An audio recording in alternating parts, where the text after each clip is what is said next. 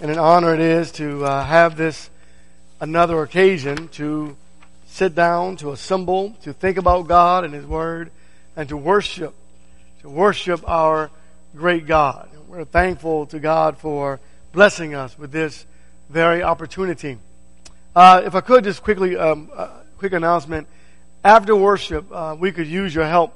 Right out here, we have placed food for the homeless, and so last time we had a great assembly line. Hopefully we can do that again, and many hands make light work. So if we could line up out here and take one bag and one item per for all the things that we have and place them in the bags, that would be very, very helpful. Tie the bags and just put them in the corner, and we'll take care of them from there.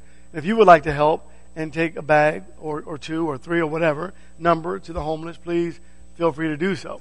This is an opportunity from the church, from God, to those who are less fortunate than we. Let's go to God in a word of prayer, please. Heavenly Father, we thank you so very much for blessing us, for bringing us here yet another day, another time, for granting to us another opportunity to worship you. Lord God, we recognize that at any moment you will return. And we welcome your return. And thank you, Lord God, for keeping your promises. We do ask, Lord God, that you will bless us, that we'll be ready when you return. We thank you for your darling Son, who made it possible for us to enter into the gates of heaven by your grace and mercy through his blessing on the cruel cross of Calvary. Please take us from worldly thoughts and place our minds right here in worship to honor and glorify your name. In Jesus' holy and precious name we pray and thank thee if it be thy will. Amen. Failure is not fatal. Last week we looked at Thomas and Peter, and I want to look at John Mark today. I want to start with John Mark because, boy, did he have an interesting situation in his life. And I want to go to Acts chapter 13, please. Begin reading at verse 8. And I'm going to read and think about John Mark, the Apostle Paul, and Barnabas. The Bible says in Acts 13 and verse 8, "But Elymas the magician, for thus his name is translated, was opposing them, seeking to turn the proconsul away from the faith.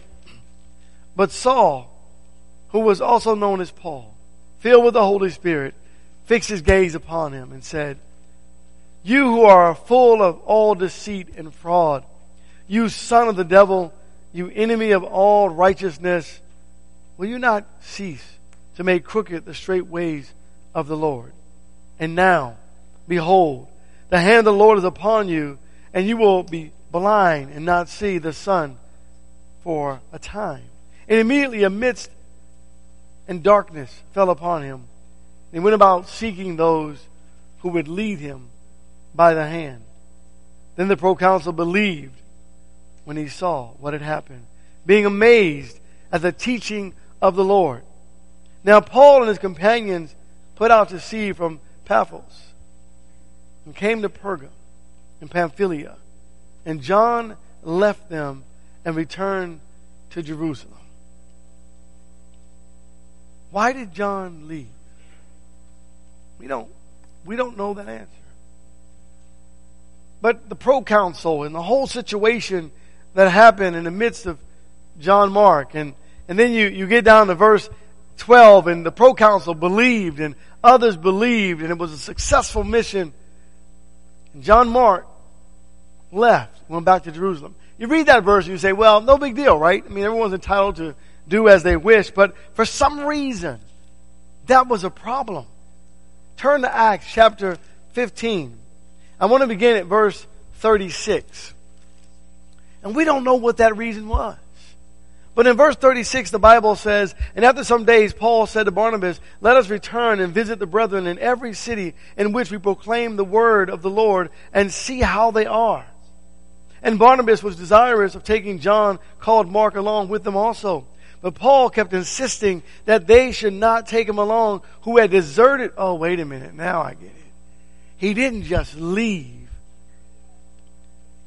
He deserted them. In other words, he left in a bad situation. He left them in a bad state.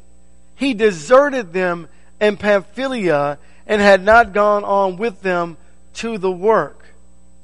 And there arose such a sharp disagreement that they separated from one another, and Barnabas took Mark with him and sailed away to Cyprus. So imagine for just a moment arguing with one of the greatest apostles in the New Testament. Your actions caused the son of encouragement, Levi, Barnabas, to argue with the apostle Paul, and you were a part of this, and you failed. You failed them. The Holy Spirit set Paul and Barnabas apart in Acts 13, and you separated that. How do we respond to our own failure? We get up and dust off the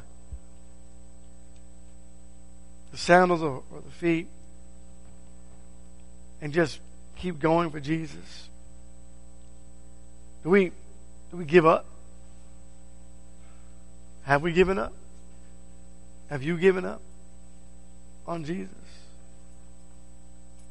Do you forgive and move forward in the relationship? Do you hold a grudge? Mark knew something that I'm hoping that I know that you know already. His failure in this tough time was not fatal. I mean, it was a bad situation because the Holy Spirit set Barnabas and Paul apart to do the work of God. And there's a separation because of John Mark's actions. And he deserted them. And he probably felt bad about it. And it was probably difficult for him. And he was probably a little humiliated. But he kept going for Jesus. Because you read the scriptures, turn to Colossians please, chapter 4. You find that there's this name of this gentleman who has not given up. He did not allow his failure, the one incident that we read about in scriptures regarding John Mark, to define him and to bring a fatal blow to his spiritual relationship with God. You know, sometimes guilt can do that. Sometimes guilt can, make you just give up, right? A lot of Christians have given up on God because of guilt. A lot of folks have said, I can never come to God because of guilt. Guilt is a very strong enemy of the cross. But if you will, in Colossians 4 and verse 10, Aristarchus, my fellow prisoner, sends his greetings, and also Barnabas, cousin Mark, about whom you receive instructions. If he comes to you, welcome him. Mark? Wait, in Colossae? Yeah, he's still doing God's work. Wherever he is, he's still doing God's work. Turn to Philemon for just a moment. Philemon, I want to look at the thought. You would think, no, you got to give up. You messed up. Verse 24. As do this greeting, by the way, the greeting. As do Mark, Aristarchus, Demas, Luke, my fellow workers. They greet you. Fellow worker? Wait. Mark continued to serve his Lord, our Lord, in good times and in tough times. And we need to remember to remind ourselves that our own failures and the failures of others are not necessarily fatal. We must forgive ourselves and others. And we must keep on keeping on for the Lord. Life happens, right? And we struggle. And I don't know about you, but I failed the Lord a time or two. I failed other people a time or two. I failed myself a time or two. But don't ever give up. Keep on marching forward for the Lord. And maybe during this pandemic, maybe some of you haven't been online. You know, you're here today. Thank you for being here. You're online. Thank you for being online. But maybe you haven't been as faithful online or here. And you want to make a difference. And you want to change. You want to know how easy it is? Just change. That's how easy God is, right? You say, preacher, I'm going to come back. But then come back. Right? It's just that simple. It's just that easy with the Lord because Jesus says He'll work in you. And He'll help you along the way if you will just trust in Him. And you know what's great about God? Turn to Luke chapter 9. What I love about God and the relationship with the Lord is that God doesn't expect you to keep wallowing in the mire and looking backwards. Yesterday's problems are yesterday. They're dead and gone. Yesterday's issues are yesterday. They're dead and gone. Just get your life right with God today if it isn't. And don't worry about yesterday. Walk forward with Jesus right now, today. Our Lord said in Luke 9:62, Jesus said to him, no one after putting his hand to the plow and looking back is fit for the kingdom of God. Turn to Philippians, please, chapter 3. No one. No one. You see, when you put your hands to the plow and you look back, your lines are crooked. No, Jesus says that's not how Christianity works. In God, in Christ, you walk forward with Jesus and stop looking backwards. If you look backwards, you focus on your failures. If you look forward, you walk with Jesus. And it's the blood of Jesus that makes us right. So Paul, he says, I am the chief, right? You've read it 1,000 times over. No one can out-sin Paul. At least he said that to himself in his own mind. I think some folks have tried to challenge that. But Paul says in verse 7 of Philippians chapter 3, but whatever things were gained to me, those things I have counted as loss for the sake of Christ. More than that, I count all things to be lost in view of the surpassing value of knowing Christ, Jesus my Lord, for whom I have suffered the loss of all things and count them but rubbish in order that I may gain Christ.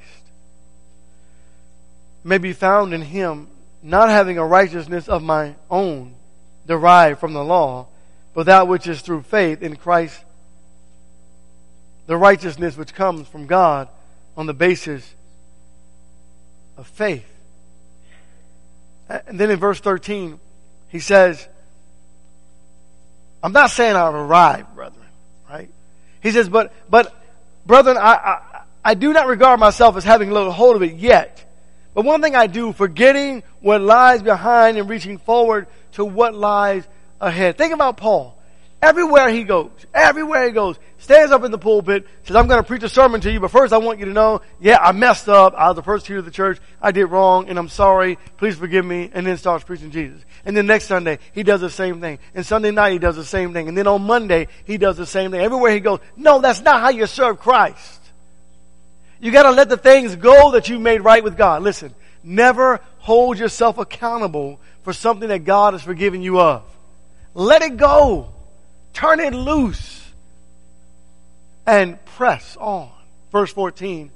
I press on toward the goal for the prize of the upward call of God in Christ Jesus. John Mark.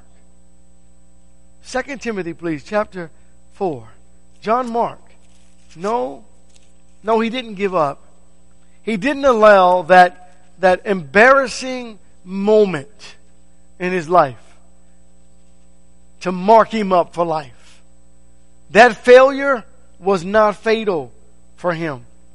Paul, giving his final instruction to Timothy, he says in chapter 4, verse 11, he says, only Luke is with me. Pick up Mark and bring him with you, for he is useful to me for service. I need him now. Wow. How about that? What if Paul had just written him off? When you have a need, all of a sudden, I need Mark. I need John Mark. No, you wrote him off, bro. We got to be careful how we walk this walk of faith. So Mark, who was labeled a deserter, right? Who we read, we see he was a divider of the faith, if you will. He divided Paul and Barnabas, who were set aside or set apart by the Holy Spirit. And yet he possessed this amazing and blessed character. Though he was publicly criticized, he stayed faithful and true to God. He could not quit. He may have wanted to at time or two, but he didn't give up. After his failure, you know what he could have said? He could have said, I went on this mission trip and I tried, but this is just not me. I can't do this. I quit. I give up. I tried. I'm done. But that's not what he did. He could have said, I'm not going to be a Christian any longer. Because you know what? If the brother ain't going to treat me like this, especially Paul, I'm never going to go back. But that's not what he did. He stayed with the Lord, faithful and true. No excuses. No justifications. He just went on and did the work of God. Failure is not fatal. So I wanted Mark to introduce us and start us out. And then I wanted to use Paul, the chief of sinners, to bring us to another man. He's way back in the Old Testament. 2 Chronicles chapter 33. And I want to go back here to this man because I want to look at two extremes. The greatness of God, and I want us to look at two extremes. The first of the two, Manasseh. Now, you almost can't get any worse as far as a human being than Manasseh. I mean, Ahab was really bad, but Manasseh, he tips the bar. He's the one who is, if you will, in the Old Testament, worse than the Gentiles. The worst of the worst. Listen to what it says about him. And he started young. Verse 1 of 2 Chronicles 33. Manasseh was 12 years old when he became king, and he reigned 55 years in Jerusalem. Now you might ask, wait a minute, I don't get this. Why is he reigning 55 years? One of the longest reigning kings of all the Old Testament. Why did God let him reign for so long if he was so bad? We'll come back to that one. And he did evil in the sight of the Lord, according to the abominations of the nations whom the Lord dispossessed before the sons of Israel. But evil doesn't quite define it. Let's keep going. Verse 5. For he built altars for all the host of heaven in the courts of the house of the Lord, right? So imagine you go away and you come back in 10 years, and in this building you got statues of all these idol gods. You go, whoa, what happened? What happened? Well, that's what he did. In verse 6. And he made his sons pass through the fire in the valley of Ben Hinnom. And he practiced witchcraft, used divination, practiced sorcery, and dealt with mediums and spiritists. He did much evil in the sight of the Lord, provoking him to anger. You know, he's pushing all of God's buttons, right? Provoking God, pushing all of God's buttons. And then verse 9. Thus Manasseh misled Judah and the inhabitants of Jerusalem to do more evil than the nations whom the Lord destroyed by the sons of Israel. In other words, he says Manasseh turned Israel into a people worse than the Canaanites whom God sent to destroy. Manasseh was a very, very horrible individual. Verse 10. And And the Lord spoke to Manasseh and his people, but they paid no attention. He wouldn't listen. I'm not going to listen to you, God. I'm the king. I can do whatever I want, whenever I want. He failed miserably.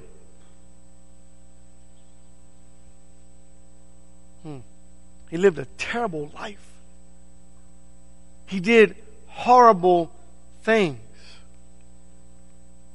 But you know, there's something in the scripture about God being patient.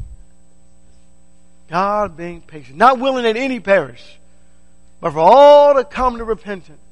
And when it came to the reckoning of his sins, it's amazing when you read the scriptures of how patient God was. And then listen to verse 11. Therefore the Lord brought the commanders of the army of the king of Assyria against them. And they captured Manasseh with hooks, bound him with bronze chains, and took him to Babylon. And when he was in distress, he entreated the Lord his God and humbled himself greatly before the God of his fathers. Now I want you just for a moment to just pause. Imagine Manasseh was amongst us. And God took him away with hooks. And he was suffering. And then he came to us for help. We might say, yeah, right.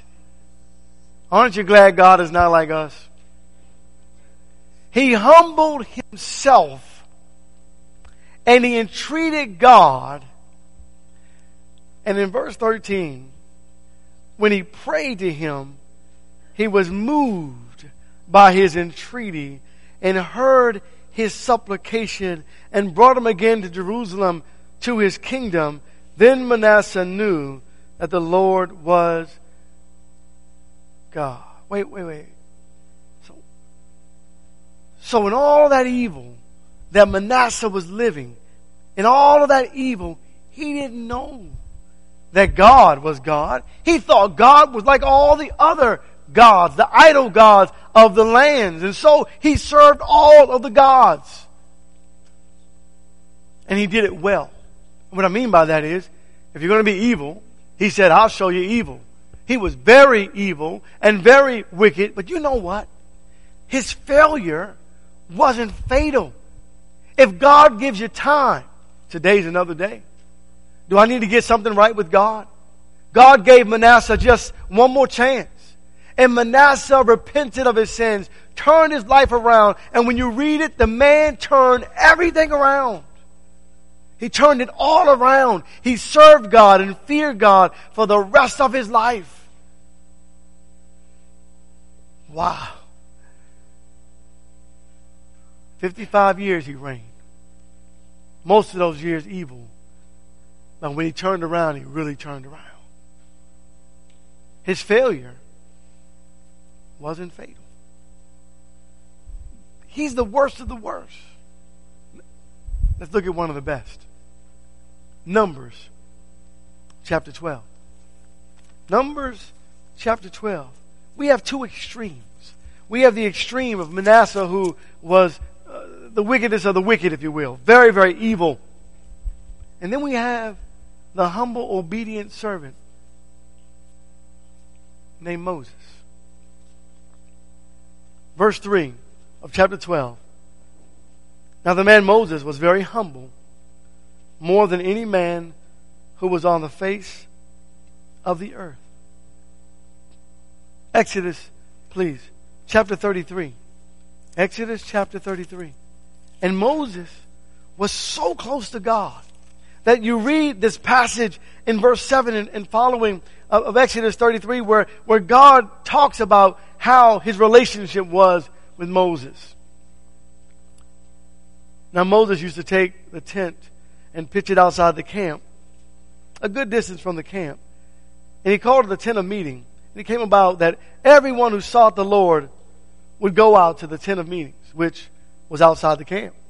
And it came about whenever Moses went out to the tent, that all the people would arise and stand each at the entrance of his tent and gaze after Moses until he entered the tent. And it came about whenever Moses entered the tent, the pillar of cloud would descend and stand at the entrance of the tent. And the Lord would speak with Moses. And when all the people saw the pillar of cloud standing at the entrance of the tent, all the people would arise and worship, each to the entrance of the tent. Thus the Lord used to speak to Moses mouth to mouth, face to face, right? Mouth to mouth. Just as a man speaks to his friend. When Moses returned to the camp, his servants Joshua the son of Nun, a young man, would not depart from the tent. What a relationship. But what I want to show you is that here's this close, godly man, right? Close and godly, this close, godly relationship with God. And Manasseh was very, very far away from God. But the only consistent part is God. God is consistent. Whether we are close to God in service or far away from God, God is patient and wants everyone to be saved. Moses, the man of God, did he fail? Yeah. Even a man of God, right? Hey, church, never think you can't fail and you won't fail. If you haven't already, you will. Because we're not perfect. None of us are perfect. And I'm not saying necessarily you'll fail God, but you're going to fail at something. None of us are perfect. Numbers chapter 20. And I know you know that. Verse 12. The Lord said to Moses and Aaron. I want to go back to verse 6. I'm sorry, I need to go back and get the context. Verse 6. And Moses and Aaron came in the presence of the assembly to the doorway of the tent of meetings and fell on their faces. Then the glory of the Lord appeared to them. And the Lord spoke to Moses, saying, take the rod, and you and your brother Aaron assemble the congregation and speak to the rock before their eyes, that it may yield its water. You shall thus bring forth water from them out of the rock, and let the congregation and their beast drink. So Moses took the rod from before the Lord, just as he had commanded him. And Moses and Aaron gathered the assembly before the rock, and he said to them, listen now, you rebels. Shall we bring forth water for you out of this rock? You know, Moses was so frustrated, so upset with these people. I mean, the rebellious people. He called them rebels, and God said, speak to the rock. But he was so upset, so angry, so frustrated with the people, he let his anger just come out, right?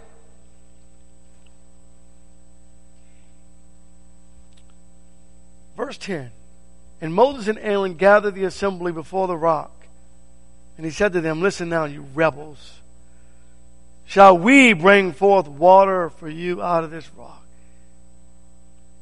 He even forgot who to give the glory to, didn't he? Aaron and I are going to do this. No, you're not. It's God, right? But see, he got so frustrated, he kind of forgot some things, didn't he? Then Moses lifted up his hand and struck the rock twice with his rod, and water came forth abundantly, and the congregation and their beast drank. The only consistent thing in our lives, even in our failures, is God. Water still came out. And Moses took the rod, and his anger and frustration refused to give glory properly to God. And he didn't just strike the rock. He struck it twice in his anger. You can't lose your control, brethren. As Christians, we can't lose our control. We have to stay humble and meek, because the only consistent thing is God. When you lose your control and when you forget about God and you refuse to honor God properly, you're going to suffer too. Even a good man like Moses. And in verse 12, the Lord said to Moses and Aaron, because you have not believed me to treat me as holy in the sight of the sons of Israel, therefore you shall not bring this assembly into the land which I have given them. And maybe, turn to 1 Corinthians chapter 10, please. Maybe it wouldn't have been so bad if it wasn't that Moses was striking the rock. It's that Moses was striking the rock. That's the problem. Verse 4 says, and all drank the same spiritual drink, for they were drinking from a spiritual rock, which followed them, and the rock is Christ. Is disobedience to honor God properly. Church, let me give you a relationship thought. Let's go back to Deuteronomy chapter 34. Church, when we become frustrated with one another, when we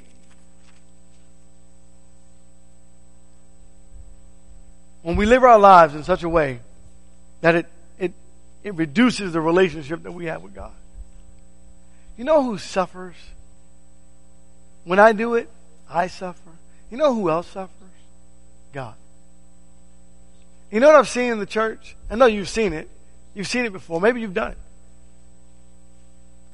Where we bicker amongst each other. And then we say, you know what? I'm not going to church any longer. Worship.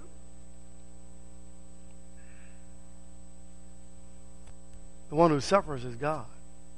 Right? What did He do? What did He do? You got to stay true. Right? And in this pandemic, I know it's tough. But you got to stay true to God. Right? Got to stay true. And I know it's tough. But you got to stay true to God. Why does God have to suffer for the failure of humanity? The pandemic is not a failure. But we are failing. You know why? You know what happens? Okay. So we're frustrated. The world's frustrated. We're angry. The world's angry. We're uptight. Right? The world, you look on the news and people are gone mad.